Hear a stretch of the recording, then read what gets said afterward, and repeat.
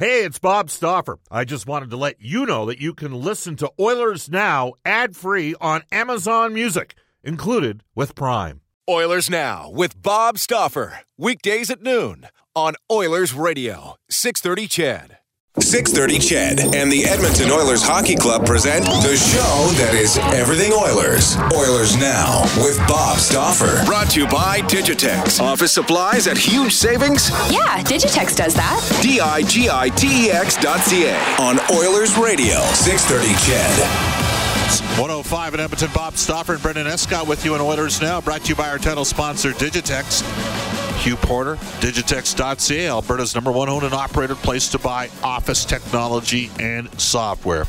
You can reach us at any time on the River Cree Resort Casino hotline. River Cree Resort Casino, excitement, bet on it. And you can text us, 780-496-0063. That's our text number, the Ashley Fine Floors text line. Get the new floors you've always wanted with Ashley Fine Floors, 143rd Street and 111th Avenue, open Monday to Saturday. We're on Twitter at Oilers Now. You can tweet me personally, Bob_Stauffer. And Brendan Escott is at Brendan with 2 E's, Escott with 2 T's. In this hour, we will hook up with the Cult of Hockey's David Staples and continuing our ongoing series on coaching. How an individual gets involved in coaching, some of the coaching influencers along the way, and then the science versus the art of coaching as well. Guy Gadowski, the head coach of the Penn State Nittany Lions in the NCAA, played last year against Dylan Holloway, and Wisconsin will hook up with Guy. He'll be our Oilers Now headliner today at 1:35 for Wilhauk Beef Jerky. Off to the River Cree Resort Casino. We welcome back. He's been off our show for the last month from the Cult of Hockey. He is also the provincial affairs columnist for the Edmonton Journal. That is David Staples. Hi, David. How are you? I'm great, Bob. Good to be back. Good to be talking to you. Now, is this a new title for you, provincial affairs columnist? I've been doing the job for about a year and a half, so okay. That's been my bailiwick. I thought you were the bailiwick. I don't know. Well, if you don't know, I don't know who does. Given that you're supposed to be a full-time writer, I thought you were the COVID-19, right? But that has been so much of the narrative. It's been provincial politics has dominated the realm for since it started, hasn't it? Yeah, it's all we've been talking about, pretty much. Yeah, and it ties into hockey, as we know. I mean, the Oilers it's interesting what's going on, David, because there's a lot of people out there that are questioning, where is Jason Kenney? Where is the province? Why are individual private organizations being forced to come up with COVID-19 protocols and strategies? Why is there not a provincial mandate? And, of course, we just had a mask mandate reenacted here in Edmonton. Are you seeing that sort of stuff in your timeline on a daily basis on Twitter? It's absolutely constant. As for private organizations, I think they have a right to make the rules. It's their business, their customers, and they have. When they make the call, I might not like it all the time what they do, and I'm sure lots of their customers. I know the Oilers. I'm sure they've got lots of irate customers who don't want to get vaccinated and are probably canceling their season tickets right now. It's probably a big problem for the Oilers, but I do think the Oilers and other private operators have that right, and I actually think it's the proper place to make that decision. Like I'm leery of the government putting in vaccine passports. They really hammer hard on some of the most marginalized people in society. If you look at who's not getting vaccinated, it tends to be related to income. And but businesses, that's their call. It's their business, their customers, and they know their customers better than anybody else and their situation better than anybody else. And they're in the right position to make the right call on this kind of thing. Let me ask you a question, David. So you said private business. Where does it cross over to public? Like, should there be an impetus from, as an example, the Alberta Federation of Labor, the AFL? should they be going to their union brethren and saying, we got to get everybody vaccinated? Like private industry and private business are, I know the banking industry, I think you're going to see some things come down on that front. And there will be an expectation. Could you envision that scenario? I don't even know. Has any of the, we're hearing reports as an example out of Ontario that the police union is expected to challenge mandatory vaccination. And again, this ties back into sport in terms of who gets to go into buildings and those sort of things. Have you seen anything at all on the public sector side? Well, it'd be interesting if the Alberta Federation of Labour or the ATA said all the members have to be vaccinated. We haven't seen that yet, and you'll have to fact check me on this because I have also been off a month and haven't been paying as close attention to the news as I usually do. But I do believe that some of the medical professions have strongly recommended or said all their members need to be vaccinated, and now we have AHS doing this. And I think in this case, I think it's the right call. I mean, medical professionals are working with the most frail, immunocompromised people in society on a regular basis. And if those people come into contact with COVID, there's dire circumstances. They can control their lives to some extent by staying home, but they have to go to the hospital now and then when they're in a real fragile state. So when you're balancing things, and this is always a really difficult balancing act for anyone making these decisions, I think it was the correct decision in terms of AHS and medical people to make that call. You'd have to think through it case by case for other public sector unions and other situations. Yeah, well, and that would be a very intriguing conversation to have because there are some people that are involved with those organizations that have, basically endorsed and supported versions of lockdowns along the course. And of course, we all know that a lot of those individuals get paid whether or not, we're up and running or we're not up and running, as opposed to individuals in the private sector where a lot of people have been absolutely, some of them have had their businesses destroyed during the course of this over the last 16 to 18 months. So it's a really interesting conversation. It does tie, we have a scenario, like David, should there be we've the players having a players association. We're going to have virtually in every NHL building. You have to have what amounts to verification that you're either vaccinated in the case of Edmonton or 48 hours before have a negative test.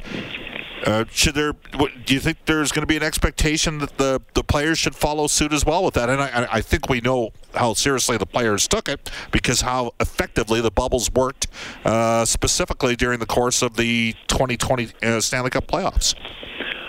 What we see with the players unions in other sports is, they try to cut some slack to people who don't want to get vaccinated at the same time as encouraging members to get vaccinated. So we'll see what the NHL does. There's talk of all the Olympic players having to be vaccinated.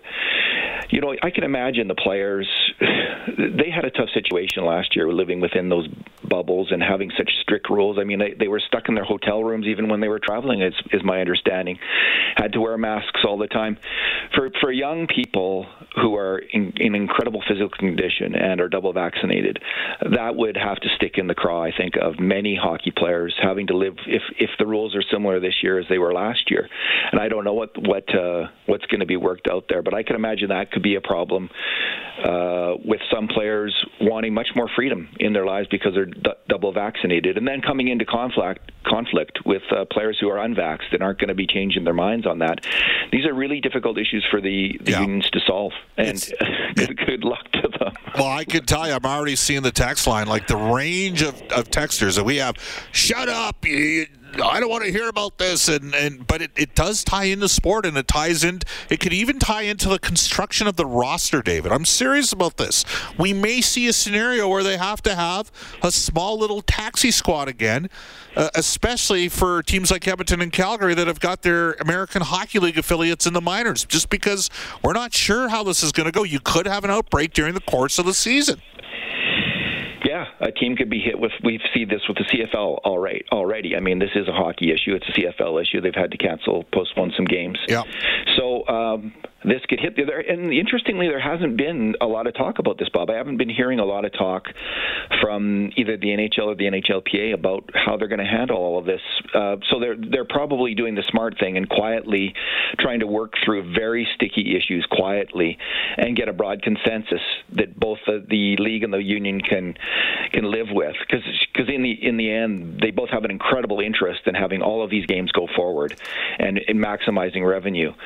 So that's what I suspect is happening behind the scenes. You know, David, as somebody who was in the building last year, it's not even the same. Like, it's just such a different experience. And I have a feeling, watching the Premier League over the course of the last couple weeks on DAZN. I'm gonna watch. I'm gonna, Saturday. I'm meeting some buddies to watch Bama and Miami, and it's the kickoff classic, and then later that night, Clemson and Georgia play, and those crowds are going to be nuts. They're going to be bonkers because people have been, and I'm kind of expecting that. At Rogers Place, I think people are going to be lit up and wired and ready to go because we've gone through such a difficult time, and people are frustrated and angry. And I think they're just they're going to be stoked to be back in the building again. You know what I mean? We have missed this like you can't believe. We've missed all kinds of things related to sports. We've missed playing on teams, coaching teams, youth teams. We've missed all of that in a big way. The big outstanding question, I guess, and I don't know if this has been answered yet, is whether fans attending Oiler games will have to wear face masks or not. If everybody's vaccinated there, again, I see absolutely zero reason why people who have been double vaccinated need to wear face masks. They're effectively protected against COVID. They've taken every reasonable precaution. We've got to get on with life, and part of that is going to these games and having some fun, and we need that. It's for our mental health as much as anything. People need these kind of releases, and it's been really hard on people to have event after events, and something much more important than a hockey game, stripped away from them in the last year. All right, let's get more specific to sort of the cult of hockey stuff, but it is an ongoing storyline, just in terms of the building being back for a preseason game on the 28th, and how that's all going to get handled. It's going to be interesting to watch. The Oilers are private, and I work for the Oilers Entertainment Group, and we know what we have to do, and that that was done a while ago. But I also travel, so it sort of came with the territory. You make the choice you make out there, but it is what it is. Try not to pontificate, but I think we're headed down a certain direction. So, David, the cult of hockey right now is working on a sort of prospect rankings, okay? Correct. I have to say this. I saw the sports forecasters and saw they had Holloway like the 4th or 5th best prospect with the Oilers. I saw a couple other prospect lists out there that had Broberg currently ahead of Evan Bouchard. I'm going to tell you right now, take it for what it's worth, but in my opinion, the Oilers' 4 top prospects, and I'll include Bouchard because he's not a full-time NHL player yet, though I totally expect that this year. I have Bouchard 1, Broberg 2, Holloway 3, and Bourgault 4. Those are my top 4 Oilers prospects. I know there's people that think that Lavoie should be in the top 4, or maybe Sam or Rukov should be in the top 4, but my top 4, ironically, are all former first-round draft choices, and I do have Bouchard because I think he's got a higher offensive ceiling than Broberg. How's your list gone so far between the work that you, Kurt, and Bruce have done on your prospects?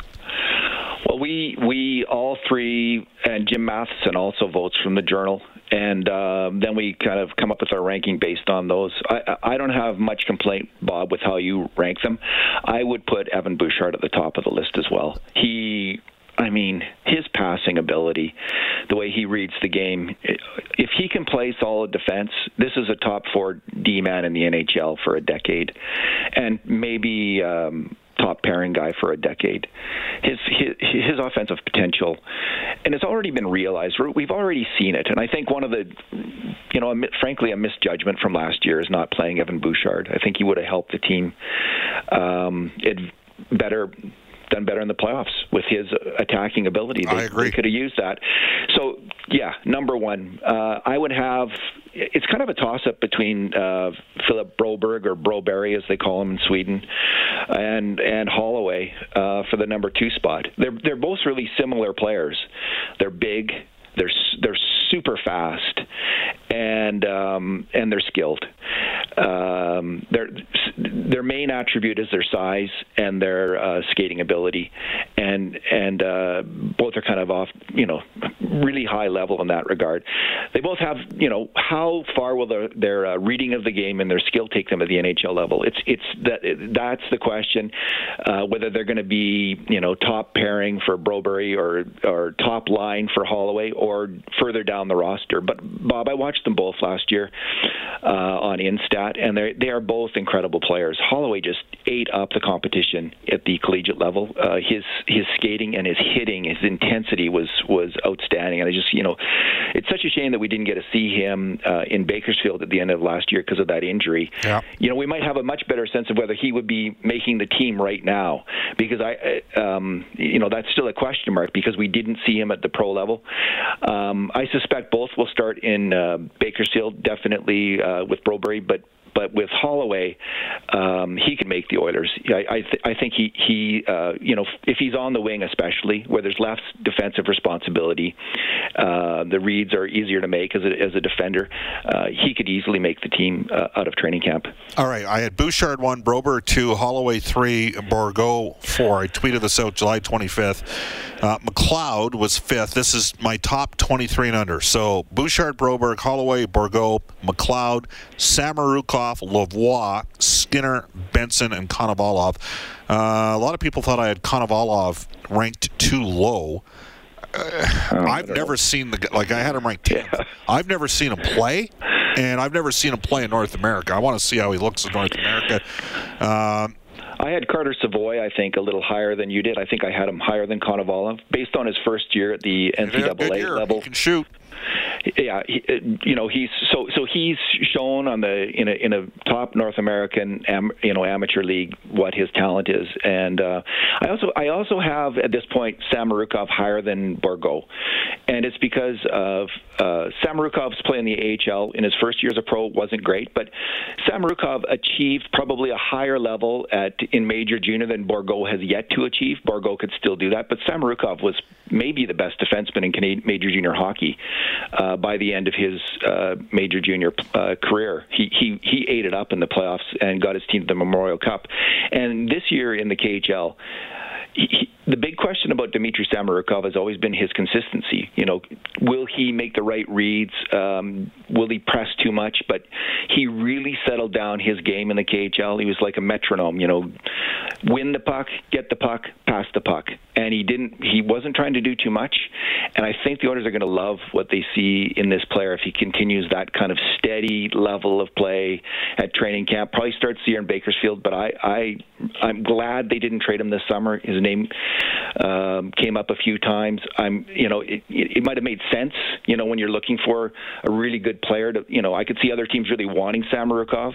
Glad the Oilers kept him. I could see in 3 years from now the Oilers' left side of their defense being Nurse, who I always believed in, and you know that because of the work ethic.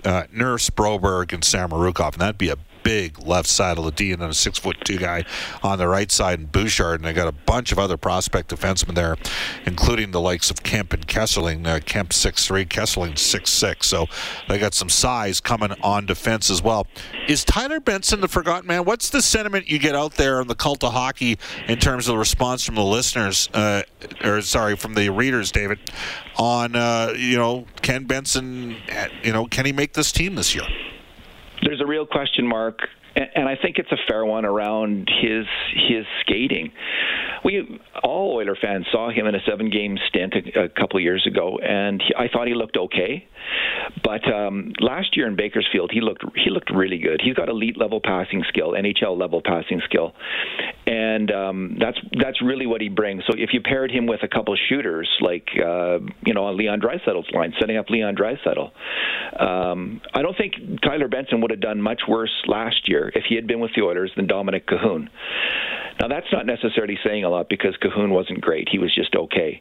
But Benson, he was really strong at the AHL level, one of the top scorers at the AHL, and I think he was stymied by COVID. His career was I think he would have got a cup of coffee in Edmonton last winter, if not for the COVID rules. They would have given him a chance, but it was just too hard to bring up players, bring them up and down. So if he comes into camp in an amazing shape and his skating looks, like it's never looked like before, he's in the running for that, that fourth job on the left side. There's lots of other players. There's Devon Shore, there's Holloway, there's him, there's Brendan Perlini. They're all fighting for that one spot and maybe one other spot.